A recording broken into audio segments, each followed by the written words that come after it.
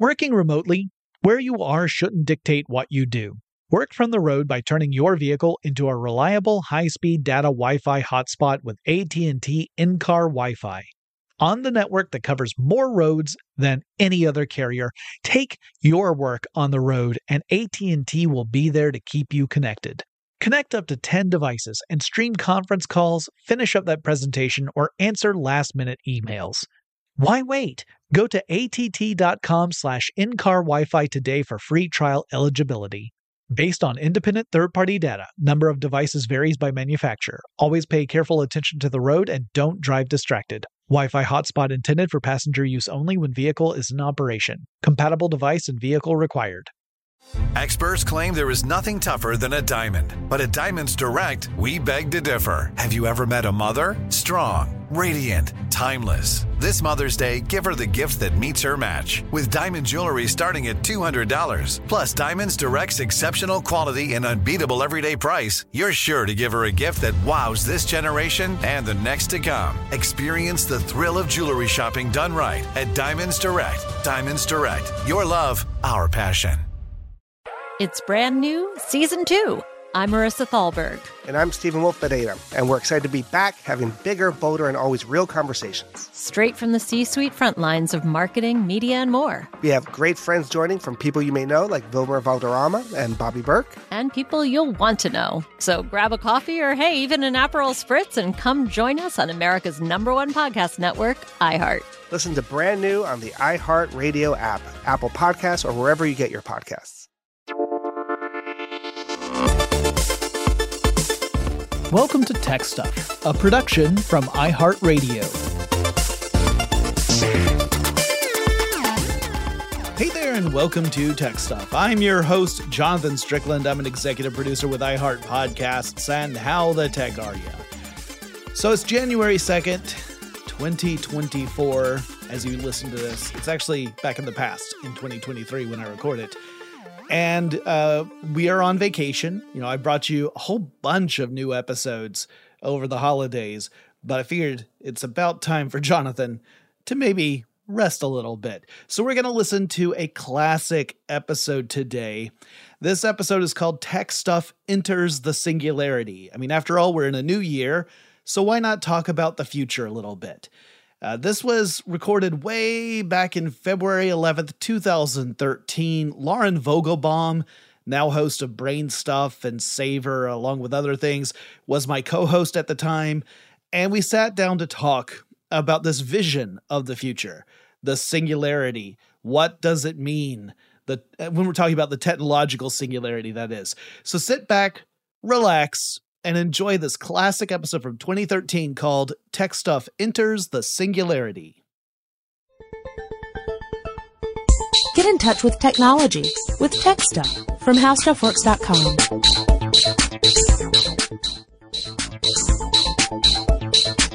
Hey there, everyone, and welcome to TechStuff. My name is Jonathan Strickland, host extraordinaire. And I'm Lauren Vogelbaum, host extraordinaire. That's very true. And today we wanted to talk about the future. The future? Yeah, really we're talking about kind of a science fiction future. We're talking about the singularity. And long-time listeners to TechStuff, and I'm talking about folks who listened way back before we ever topped out at 30 minutes, let alone an hour, may remember that we did an episode about how Ray Kurzweil works.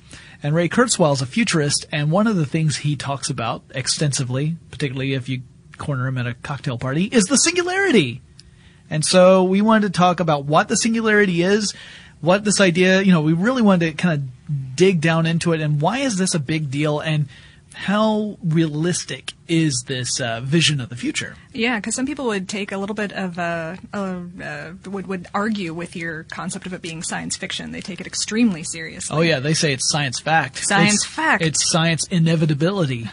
The term was actually coined by mathematician John von Neumann in the 1950s, but it was popularized by a science fiction writer. Yeah, Werner Vinge. Werner Vinge. Yeah, it's also a there are a lot of different concepts that are tied up together, and it all depends upon whom you ask. Right. What it means by the singularity. For instance, there's some people who, when you hear the term the singularity, what they say is, okay, that's a time when we get to the point where technological advances are coming so quickly that it's impossible to have a meaningful conversation of what the state of technology is because it changes fast. By the millisecond. Right. So that's one version. But most of the versions that we're familiar with, that the futurists talk about, incorporate an idea of superhuman intelligence or the intelligence explosion. Right, a kind of combination of human and technological development that just dovetails into this gorgeous, space baby from 2001 kind of. That's an excellent way of putting it. The documentary 2001, I remember specifically when the space baby looked at Earth. Okay, but that documentary example doesn't work at all. It usually does, but not this time. Yeah, not this time. Sorry, space babies are a poor example in this one instance. But metaphorically speaking, yes, you're right on track, because the intelligence explosion, that was a term introduced by someone known as Irving John Good, or if you want to go with his birth name, Isidor Jakob Gudak. I can see why he changed it. Yeah, he actually worked for a while at Bletchley Park with another fellow who made sort of a name for himself in computer science, a fellow named Alan Turing. I guess I've heard of him. Yeah, Turing will come up in the discussion a little bit later, but for right now, so Irving John Good, just a little quick anecdote that I thought was amusing. So Good was working with Turing to try and help break German codes. I mean, that's what Bletchley Park was all about. Right. So Good apparently one day drew the ire of Turing when he decided to take a little cat nap because he was tired. And it was Good's philosophy that being tired did not mean that he was not going to work at his best. Right. So he might as well go ahead and nap. Exactly. Take a nap, get refreshed, and then tackle the problem again, and you're more likely to solve it. Whereas Turing was very much a workhorse. Mm-hmm. He was no rest. We On have task, to do this. A-type. Let's do it. So Turing, when he discovered that Good had been napping, decided that Good was not so good. And Turing sort of treated him with disdain. He began to essentially not speak to Good.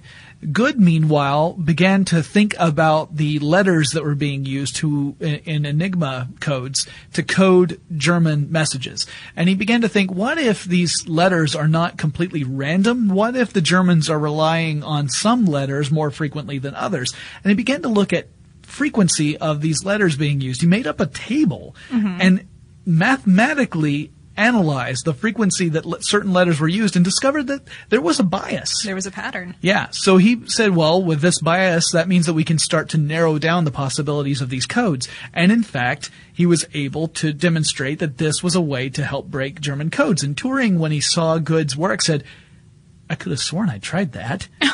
But clearly, that showed that it worked well. And then Good, at another point, apparently went to sleep one day.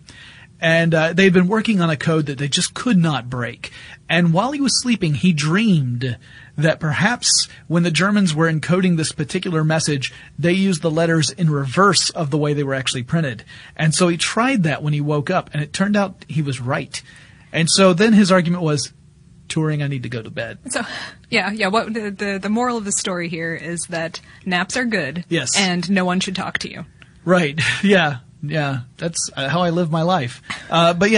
So Good's point, anyway, he came up with this term of the intelligence explosion. And it was this sort of idea that we're going to reach a point where we are increasing either our own intelligence or some sort of artificial intelligence so far beyond what we are currently capable of understanding that life as we know it will change completely. And because it's going to go beyond what we know right now, there's no way to predict what our life will be like. Right. Because it's beyond our... Because it is, by definition, out of our comprehension. Yes. As the Scots would say, it's beyond our ken. Are we going to be doing accents this episode? No, that was a terrible one. I actually regret doing it right now. I already knew I couldn't do Scottish, and yet there I went. Anyway. You're trailblazing again. Yeah.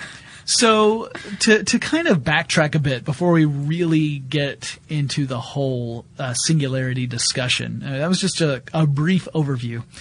A good foundation to start from is the concept of Moore's Law. Originally Gordon Moore, who, by the way, was a co-founder of a little company called Intel, he originally observed back in 1965 in a paper that I'm going to whiff this, but it was called something like cramming more components onto integrated circuits, something like that. That was actually, cramming was definitely one of the words used, and circuit probably was too. Anyway, he noticed that over the course of, I think originally it was 12 months, but today we consider it 2 years. It's 18 to 24 months, I think, is the official, unofficial. Right. Yeah. That the number of discrete components on a square inch silicon wafer would double due to improvements in manufacturing and efficiency. So that, in effect, what this means to the layman is that our electronics, and particularly our computers, get twice as powerful every 2 years. So if you bought a computer in 1998 and then bought another computer in 2000, in theory, the computer in 2000 would be twice as powerful as the one from 1998. This is exponential growth. Right. That's an important component, this idea of exponential growth. Right. And it goes without saying that if you continue on this path, if this continues indefinitely, then, you quickly get to computers of almost unimaginable power just a decade out. Certainly. Although, I still don't really understand what a gigabyte means, because when I first started using computers, we were not counting in that. I was still impressed by kilobytes at the time, so. Yeah. No, I remember the first time I got a hard drive. I think it had like a 250 megabyte hard drive, and I thought, you're like, who needs that much space? Now, granted, that's space we're talking about, not even processing power. Right, absolutely. So yeah, it's one of those things where the older you are, the more incredible today is, right? Mm-hmm. Because you start looking at computers and you think, I remember when these things came out, and they were essentially the equivalent of a really good desktop calculator. Right. So, but Moore's Law states that this advance will continue indefinitely until we hit some sort of fundamental obstacle that we just cannot engineer our way around. Right, and people, that's why it's kind of in contention right now, because people are saying that, well, there's only so much physical space that you can fit onto with silicone. There's a physical limitation to the material in which there's only so much you can do about it. And so does Moore's Law still apply if we're talking about other materials and what's, Right, and how small can you get before you start to run into quantum effects that are impossible to work around? And then do you change the geometry of a chip? Do you go 3-dimensional instead of 2-dimensional? Would that help? Yeah. And there are a lot of engineers are working on this, and frankly, pretty much every couple of years someone says, all right, this is the year Moore's Law ends. It's going to end. That's it. It's over. It's done. It's and then done with. 5 years later, you're still going strong. Yeah. And then on the 6th year, someone else says Moore's Law is going to end. It's a little bit of a self-fulfilling prophecy. I think that a lot of companies attempt to keep it going. Oh, sure. Hard, yeah. I mean, no one wants to be the ones to say, guys, guess what? We can't keep up with Moore's Law anymore. No one wants to do that. So it is a good motivator. Also, if I can footnote myself real quick, I'm pretty sure that I just pronounced silicon as silicone, and I would like to state for the record that I know that those are two different substances. Okay, that's fair. Anyway. I was going to ask you about it, but by the time you were finished talking, I thought, let's just go. Yeah. That's cool. It's all right. If you knew how many times I have used that particular pronunciation to hilarious results. Excellent. So moving on with this whole idea about Moore's Law, I mean, the reason this plays into the singularity is with the technological advances, you start to be able to achieve pretty incredible things. And even within one generation of Moore's Law, which is kind of a meaningless term, but let's say you arbitrarily pick a date, and then 2 years from that date you look and see what's possible with the new technology. And getting to twice as much power, however you want to define it, doesn't necessarily mean that you've only doubled the amount of things you can do with that power. You may have limitless things you can do. So with that idea, you're talking about being able to power through problems way faster than you did before. And there's lots of different ways of doing that. For example, grid computing. Grid computing is when you are linking computers together to work on a problem all at once. Now, this works really well with certain problems, parallel problems we call them. These are problems where there are lots of potential solutions, and each computer essentially is working on one set of potential solutions, and that way you have all these different computers working on it at the same time. It reduces the overall time it takes to solve that parallel problem. And so, like if you've ever heard of anything like Folding at Home or the SETI project, where you could dedicate your computer's idle time. So the idle processes, the processes that are not being used while you're surfing the web or writing how the Singularity works, or I don't know, building a architectural program in some sort of CAD application. Anything that you're not using can be dedicated to one of these projects. Same sort of idea in that you don't necessarily have to build a supercomputer to solve complex problems if you use a whole bunch of computers. A whole bunch of small ones, right. Large Hadron Collider does this, although they use very nice advanced computers, but they do a lot of grid computing as well. Sure. So just using those kind of models, we see that we're able to do much more sophisticated things than we could otherwise if we were. Certainly, yes. Networks, as it turns out, are pretty cool. Yeah, and networks play a part in this idea of the singularity. Actually, I guess now is a good time. We'll kind of transition into Werner Vinge's, honestly, I don't know how to say his last name. I say Vinge, and it could end up being Vingy. But I just went with what you said, so that's great. That's fine. Let's do it. We'll say that Vinge says everything is silicone. So Werner, though, Vern, I call him Vern, he suggested 4 different potential pathways that humans could take, or really that the world could take, to arrive at the technological singularity. Okay. What are they? The 4 ways are, we could develop a superhuman artificial intelligence. So computers suddenly are able to think on a level that's analogous to the way humans think and can do it better than we can. Right. Whether or not that means computers are conscious, that's debatable. We'll get into that too. Computer networks could somehow become self-aware. That's number 2. Okay. So Skynet. Skynet. So like the grid computing we were just talking about, that somehow using these grid computers, the network itself, having enough cycles and enough pathways and enough loops back around, it starts going like, hey, I recognize this. And starts thinking about it. Like thinking about IBM's Watson, but it's distributed across a network. So computers, you could think of computers as all being super powerful neurons in a brain, and that the network is actually neural pathways. Okay. And it's definitely a science fiction-y way of looking at things. Doesn't mean it won't happen. But Stranger Things, my friends. It feels like a Matrix kind of thing to me. Then we have the idea that computer-human interfaces are so advanced and so intrinsically tied to who we are that humans themselves evolve beyond being human. We become transhuman. Okay. So this is an idea that we almost merge with computers, at least on some level. Via kind of nanobot technology, like stuff running through our bloodstream, stuff in our neural cells. Yep. Or we have just brain interfaces where our consciousness, our consciousness is connected to. So for example, we might have it where instead of connecting to the internet via some device like a smartphone or a computer. An external device. Yeah, it's right there in our meat brains.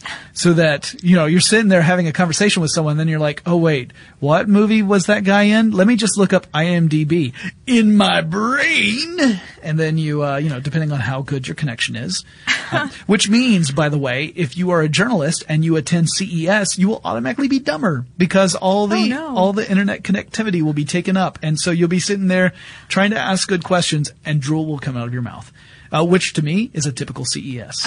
I can only assume that wireless technology would advance also at this point, but one can only hope. Fingers crossed. There are certain technologies that are not advancing at the exponential rate of Moore's law, which is another problem. We'll talk about that. Yeah. And then the 4th and final method that Werner had suggested the world may go would be that humans would advance so far in biological sciences that it would allow us to engineer human intelligence so that we could make ourselves as smart as we wanted to be. This is sort of that Gattaca future where we've got another great documentary where we engineer ourselves to be super smart. Right.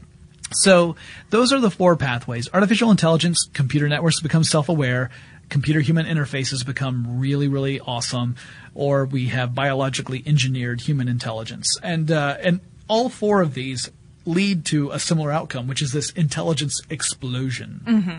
And this is the idea that some form of superhuman intelligence is created, either artificially or within ourselves, and that at that point we will no longer be able to predict what our world will be like, because by definition we will have a superhuman intelligent entity involved. And because that's superhuman, it's beyond our ability to predict. Right. Which is, Which makes thought experiments about it a little bit philosophical. Yeah. That's the kind way of putting it. Pointless would be another way of putting it. Like we could sit there and spitball a whole bunch of possible futures, but that's the thing, they're possible. We don't know which one could come out. We don't even know if these 4 pathways are inevitable. We have futurists who truly believe that this is something that will happen at some point. There are other people who are more skeptical, but we'll talk about them in a bit. So one of the outcomes that Werner was talking about, and it's a fairly popular one in futurist circles, is the idea of the robo-apocalypse, essentially. Right. This is where you've got the humans are bad, destroy all humans idea.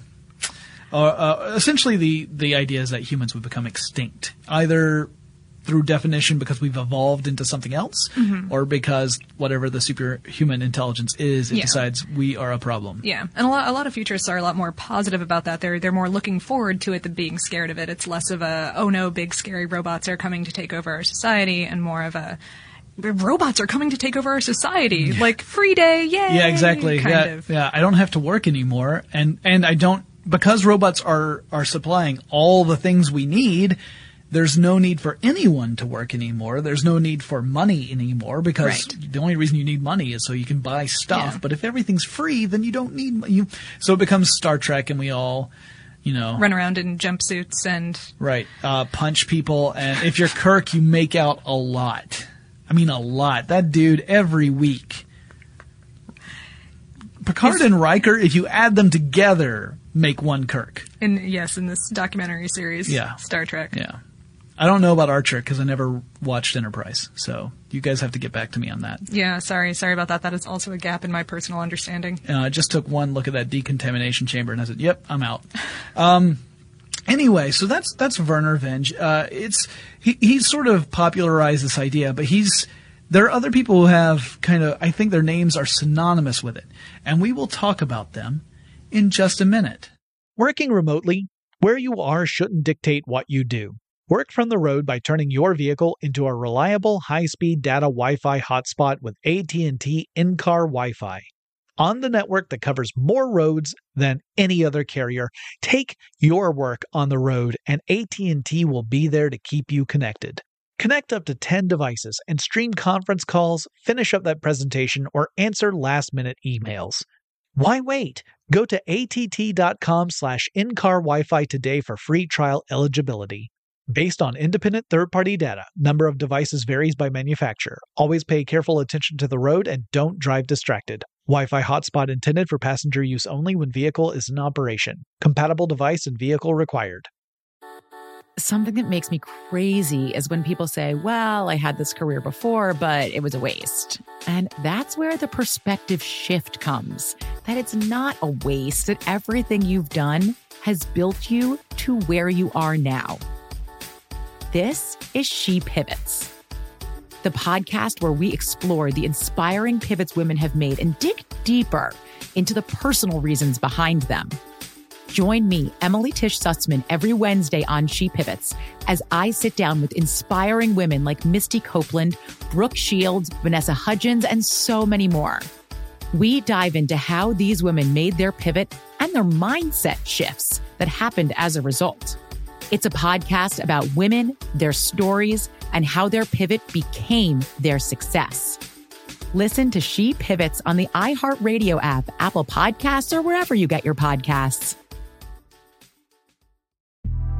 The Big Take from Bloomberg News brings you what's shaping the world's economies with the smartest and best-informed business reporters around the world.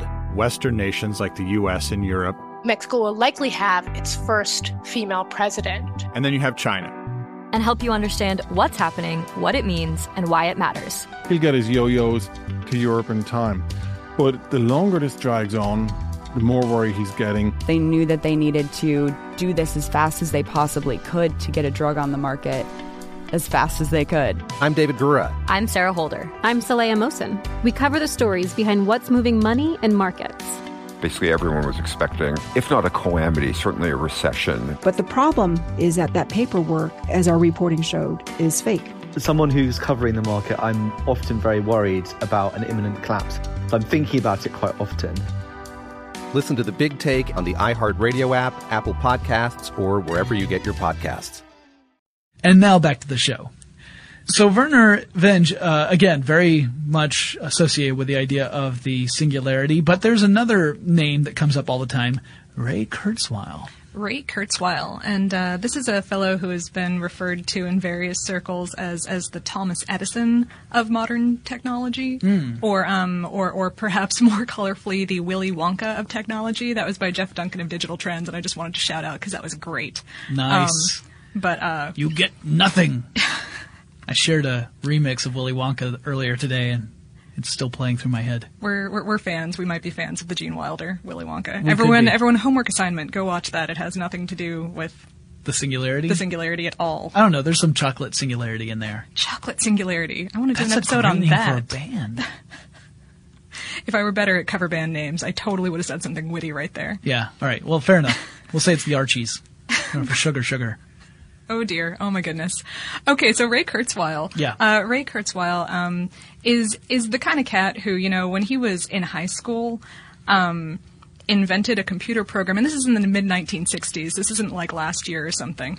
In the mid-1960s, created a computer program that listened to classical music, found patterns in it, and then created new classical music based on that. So it's a computer that composed classical music. Yes. Following the rules of classical music that other composers had created. Yes. That's kind of cool. That's just something he did, and. Yeah, dude's got credentials. Yeah. He also kind of invented flatbed scanners. Wow. Cool. Has done a whole bunch of stuff in, speech recognition and, which, that's interesting because, we'll talk about that in a second, but one of Kurzweil's big points is that he thinks that and this all depends upon which interview you read of Kurzweil, but in various interviews he said that essentially by 2030 we will reach a point where we will be able to make an artificial brain. Right. We'll have reverse engineered the brain and we'll be able to create an artificial one. Mm-hmm. And there's a lot of debate in smarter circles than the ones I move in. That's not a slap against my friends. They're pretty bright, but none of us are neurologically gifted at that point. Sure. I include myself in that circle. So, but there's some very bright people who debate about this point, whether or not we'll be able by the year 2030 to reverse engineer the brain and design an artificial one. And I think the debate is not so much on whether or not we'll have the technological power necessary to simulate a brain. Sure. I mean, we can simulate brains on a certain superficial level today. Well, I mean, hypothetically, we could connect enough computers that we could make it go. Yeah. I think. Yeah, we could probably get the computer horsepower, especially by 2030, to simulate a human brain. The question is whether we will understand the human brain enough to do so. Exactly. Sure. So that's sort of where the debate lies. It's not so much on the technological side of things as it is the biological side of things, which is kind of interesting. I've read a lot of critics who have really jumped on Kurzweil for this. Particularly, P.Z. Myers has written some pretty Acerbic. Yeah, strongly worded criticisms to Kurzweil's theories, saying that that Kurzweil simply does not understand neurological development and activities, and that the nature between the environment and our the way our brains develop over time versus the nurture versus nature, all of this stuff with the hormonal changes, the electrochemical reactions. Yeah, saying that there's so many little bits that make up our brains, so many hormones, so many processes, and we understand such a small fraction of what they do. This is why a lot of psychiatric drugs, for example, are kind of like, oh, well, we invented this thing and we guess it does this thing. Right. Take it and see what happens. Right. Kind of stuff. Yeah, we don't. It tends to make you happy. It also makes you perceive the color red as having the smell of oranges. That's we don't understand it fully. And in fact, there are other people like Steven Novella, who is he's the author of the Neurological blog, and he also is a host on a wonderful podcast called Skeptic's Guide to the Universe. If you guys haven't listened to that, you should try that out. Especially if you like skepticism and critical thinking. But he's a doctor and a proponent of evidence-based medicine, and he talks about how we don't know how much we don't know about the brain. Like we have no way of knowing where the endpoint is as far as the brain is concerned, and therefore we cannot guess at how long it will take us to reverse engineer it, simply because we don't know where the finish line is. Right. Yeah. Kurzweil has a new book, new as of we're recording this in January 2013. It just came out in November of 2012, called How to Create a Mind, The Secret of Human Thought Revealed. And in the book, he theorizes that, if you'll follow me for a second, atoms are tiny bits of data. Okay. DNA is a form of a program. The nervous system is a computer that coordinates bodily functions, and thought is kind of simultaneously a program and the data that program contains. Gotcha. See, now this is another problem that some scientists have. Yeah. Is reducing the human brain to the model of a computer. Right. Because it's a very elegant, interesting proposition. Sure. And it's kind of sexy like that, because you go like, oh, well, that sort of makes sense, man. Like, let's go get a pizza and talk about this more. Yeah. Kind of thing. Let me get a program that will allow me to suddenly know all kung fu.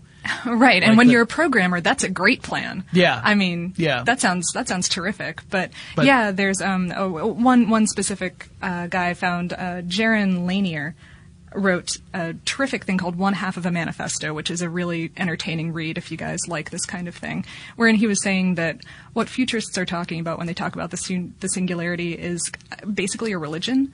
He was calling it cybernetic totalism, like a fanatic ideology. He compares it to Marxism at some point. Because, interesting. Yeah. And he was saying that it's this theory is a terrific theory if you want to get into the philosophy of who we are and what we do and what technology is. But that, cybernetic patterns aren't necessarily the best way to understand reality, and that they're not necessarily the best model for how people work, for how culture works, for how intelligence works. And that saying so is a gross oversimplification. That's a good point. And we should also point out that it all depends on how you define intelligence as well, because Kurzweil himself has worded his own predictions in such a way that some would argue, Novella argues, for example, that he has given himself enough room where he's going to be right no matter what. Like saying that by 2030 we will be able to reverse engineer basic brain functions. And Novella says, well, technically you could argue that now. So that kind of gives you a lot of room. A little bit of a gimme there. Yeah. But whether or not it means total brain function, that's a totally different question. And so the other point is that we could theoretically create an artificial intelligence that does not necessarily reverse engineer the brain. It doesn't follow the human intelligence model. I mean, that's IBM's Watson. Again, a good example of artificial intelligence that, it in some ways it mimics the brain, because it kind of has to. We're coming at this. Human beings are the ones creating this technology. And so as human beings creating this technology, it's going to follow the rules that as we understand them. So there's going to be some mimicry there. Right. But IBM's Watson, you think about that, it doesn't really understand necessarily the data that's passing through it. It's looking for the connections and making judgments. It's really savvy at making connections and recognizing patterns and spitting out useful information. Yeah, it's looking for whatever answer is most likely the right one. Mm-hmm. It's all probability based, right? Sure. So, and if it doesn't reach a certain threshold, it doesn't provide the answer. Sure. So if, arbitrarily speaking, I don't know what the threshold is, so I'm just making a number. 85%. Let's say it has to be 85% certain or higher for it to give that answer. If the certainty falls below that threshold, no answer is given. That's essentially how it worked when Watson was on Jeopardy. Right. It would analyze the answer in Jeopardy terms, and then come up with what it thought was probably the most accurate question for that answer. And occasionally it was wrong to hilarious results. But it did sort of seem to kind of mimic the way humans think, at least on a superficial level. And I mean, the thing about humans is that they're wrong a lot more than what, that 15% of the time or something. Yeah, it's we've got. Well, we give answers even if we're not 85% sure of the question. I certainly do, as we all know from going to trivia nights. And there's a lot of I've read a lot online about arguments of how our deficiencies, our memory biases, our irrational behavior, our weird hormonal stuff going on are what make us human, and that you can't teach a computer to be irrational. That's true. Although you can teach it to swear. You can. We read a story last week, where IBM allowed Watson to read the Urban Dictionary, and then Watson got a little bit of a potty mouth. It got kind of fresh. It did. It started to say that. What was it? Oh, I'm going to say something, and it's going to be bleeped out, right, Tyler? Tyler just said, mm-hmm. So. Anyway, so there's one point where a researcher asked a question of Watson, and Watson included within the answer the word bull. So, since that was bleeped out, you probably don't know what it was. So go look it up. It was funny. It was really funny. Yes. And then they basically nuked that part of Watson from orbit. They were like, you know what? Never mind. It was the only way to be sure. They wiped out the Urban Dictionary from Watson's memory. They also said that a very similar thing happened when they let Watson read Wikipedia. Oh no. No judgments here, just saying what IBM said. Anyway, again, the computer was unable to determine when it was appropriate. Yeah, what's the appropriate context for dropping a swear word? Yeah. It didn't know, so it just started to speak kind of like my wife does. So, it was, I'm gonna pay for that later. So anyway, that's an interesting point, though. Again, you're showing how machine intelligence and human intelligence are different, because the machine intelligence doesn't have that context, right? Sure, and of course, we're talking about science fiction or science future, or however you want to term it, so that we might very well come up with a fancy little program script that lets you introduce that kind of bias. Yeah. But, Yeah. But again, from that documentary Star Trek, I mean, Data never figured out those contractions. That's true. That's true. Working remotely, where you are shouldn't dictate what you do. Work from the road by turning your vehicle into a reliable, high-speed data Wi-Fi hotspot with AT&T in-car Wi-Fi. On the network that covers more roads than any other carrier, take your work on the road, and AT&T will be there to keep you connected. Connect up to 10 devices and stream conference calls, finish up that presentation, or answer last-minute emails. Why wait? Go to att.com/in-car Wi-Fi today for free trial eligibility. Based on independent third-party data, number of devices varies by manufacturer. Always pay careful attention to the road and don't drive distracted. Wi-Fi hotspot intended for passenger use only when vehicle is in operation. Compatible device and vehicle required. Something that makes me crazy is when people say, well, I had this career before, but it was a waste. And that's where the perspective shift comes. That it's not a waste, that everything you've done has built you to where you are now. This is She Pivots, the podcast where we explore the inspiring pivots women have made and dig deeper into the personal reasons behind them. Join me, Emily Tish Sussman, every Wednesday on She Pivots as I sit down with inspiring women like Misty Copeland, Brooke Shields, Vanessa Hudgens, and so many more. We dive into how these women made their pivot and their mindset shifts that happened as a result. It's a podcast about women, their stories, and how their pivot became their success. Listen to She Pivots on the iHeartRadio app, Apple Podcasts, or wherever you get your podcasts. The Big Take from Bloomberg News brings you what's shaping the world's economies with the smartest and best-informed business reporters around the world. Western nations like the U.S. and Europe. Mexico will likely have its first female president. And then you have China. And help you understand what's happening, what it means, and why it matters. He'll get his yo-yos to Europe in time. But the longer this drags on, the more worry he's getting. They knew that they needed to do this as fast as they possibly could to get a drug on the market as fast as they could. I'm David Gura. I'm Sarah Holder. I'm Saleha Mohsen. We cover the stories behind what's moving money and markets. Basically, everyone was expecting, if not a calamity, certainly a recession. But the problem is that paperwork, as our reporting showed, is fake. As someone who's covering the market, I'm often very worried about an imminent collapse. So I'm thinking about it quite often. Listen to The Big Take on the iHeartRadio app, Apple Podcasts, or wherever you get your podcasts. Turing actually had a great mental exercise, really, and it's called the Turing test. And this applies to artificial intelligence. Turing's point, and we've talked about the Turing test in previous episodes of TechStuff, but just as a refresher, Turing had suggested that you could create a test, and that if a machine could pass that test at the same level as a human, in other words, if you were unable to determine that the person who took that test was human or machine, the machine had passed the Turing test and had essentially simulated human intelligence. And it usually works as an interview.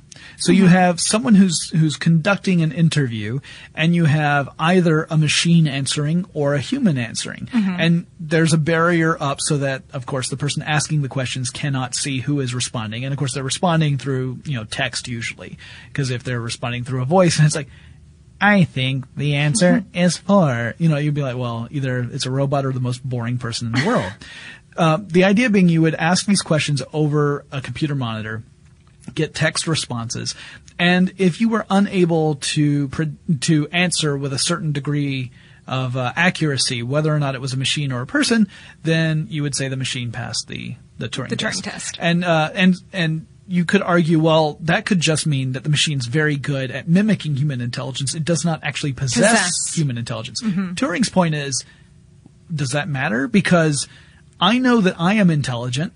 I speak with someone like Lauren, who I assume is also intelligent based upon the responses she gives, but she could just be simulating intelligence.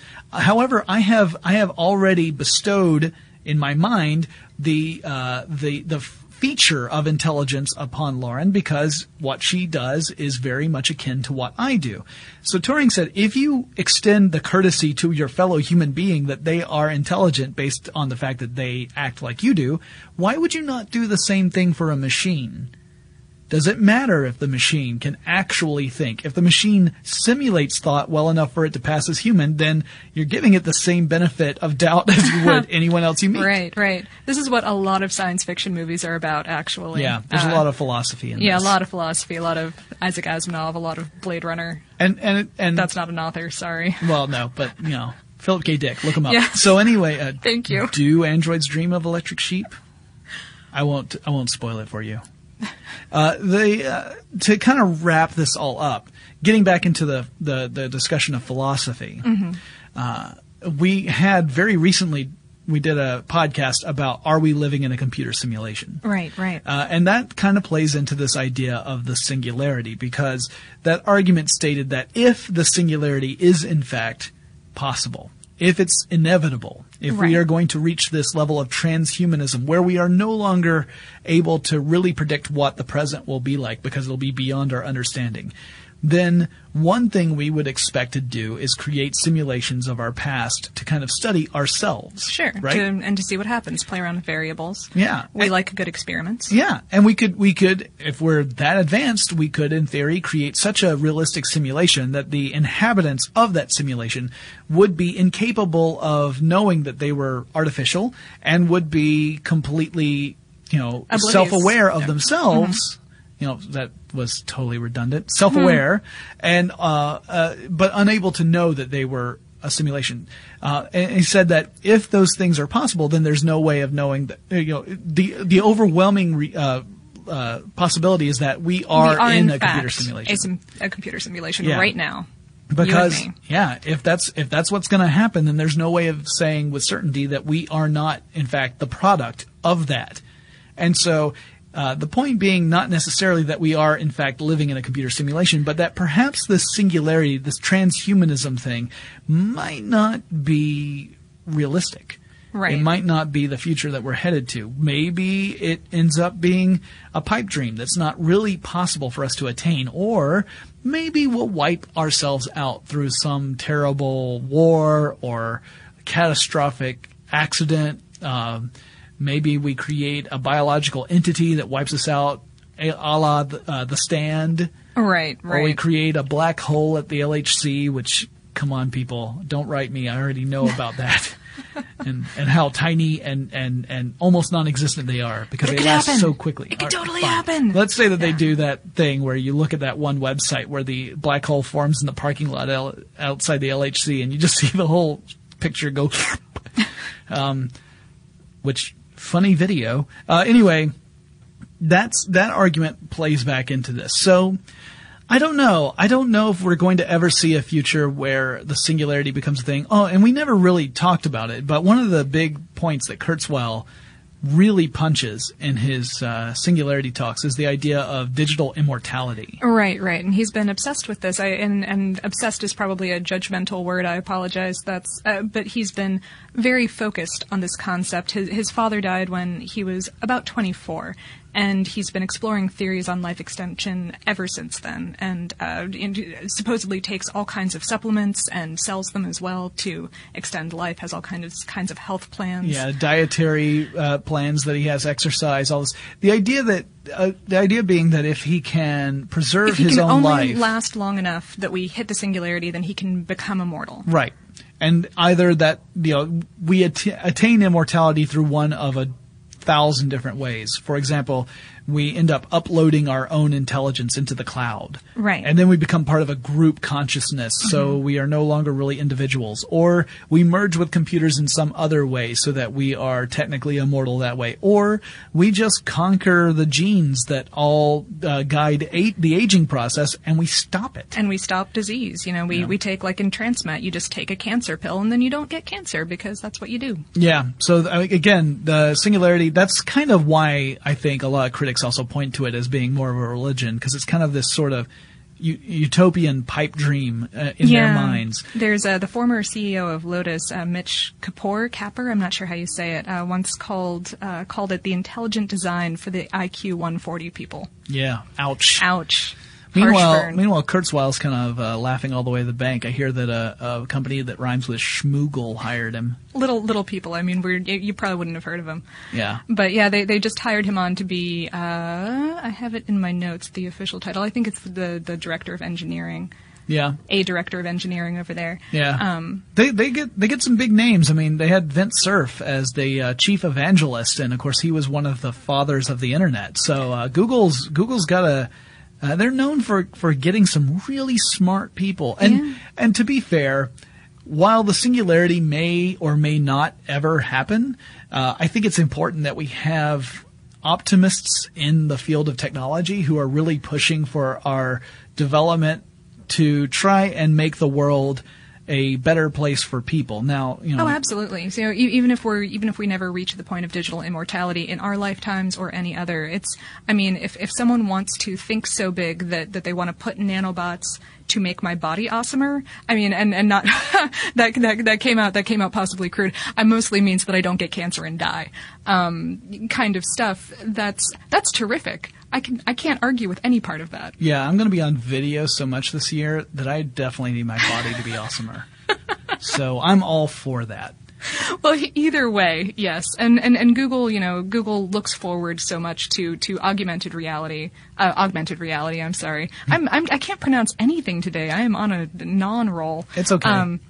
and the Internet of Things and all of that wonderful future tech that it seems like a terrific fit. Yeah. So we'll see how it goes. I mean, obviously the nice thing about this is that all we have to do is live long enough to see it happen or not happen. And most predictions have the singularity hitting somewhere between 2030 and 2050. So we'll find out. Yeah, it all depends upon which futurist you're asking. And also, it's one of those I think it's one of those rolling goalposts as well. Right. You know how certain technologies are always 20 years away or 5 years away or 10 years away?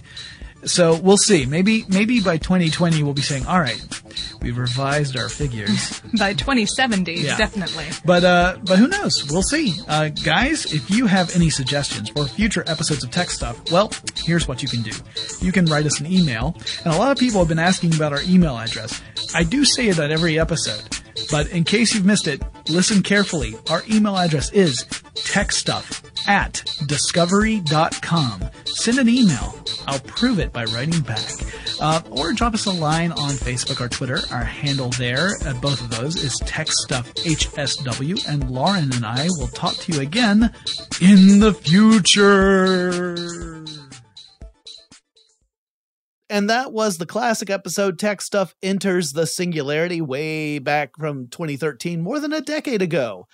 Holy cats. I have been doing this show for so long because Lauren, of course, was my second co-host. I had already done a couple hundred shows with a different co-host. Wow. Really does hit me right in the brain. So I hope you all enjoyed that. I'm looking forward to seeing what comes next. I don't think we're going to hit the singularity this year.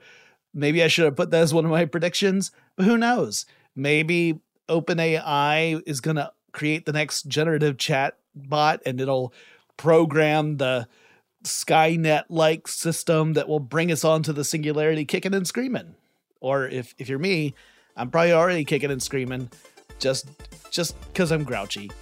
Anyway, I hope you're all well. I hope you had a happy and safe new year, and I'll talk to you again really soon.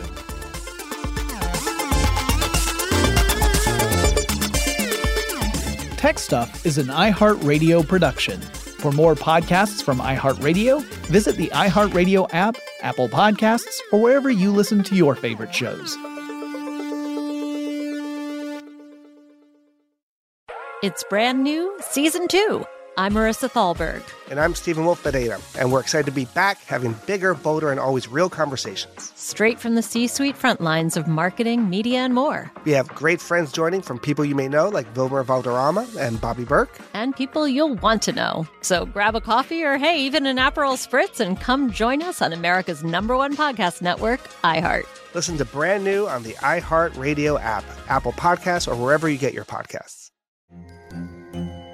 Hello, acclaimed comics writer and notorious Scott Summers hater, Rosie Knight. Well, hello, Emmy-winning podcaster and totally unbiased Targaryen royal supporter, Jason Concepcion. Somehow the X-Ray Vision podcast has returned. And like always, we'll be here every week. You'll hear from TV writers, actors, comics creators, pop culture critics. Nothing is off the table. Listen to X-Ray Vision on the iHeartRadio app, Apple Podcasts, or wherever you get your podcasts. Oh, hi, I'm Rachel Zoe, and my podcast, Climbing in Heels, is back and better than ever. You might know me from the Rachel Zoe Project, or perhaps from my work as a celebrity stylist. And guess what? I'm still just as obsessed with all things fashion, beauty, and business. Climbing in Heels is all about celebrating the stories of extraordinary women, and this season is here to bring you a weekly dose of glamour, inspiration, and fun. Listen to Climbing in Heels every Friday on the iHeartRadio app, Apple Podcasts, or wherever you get your podcasts.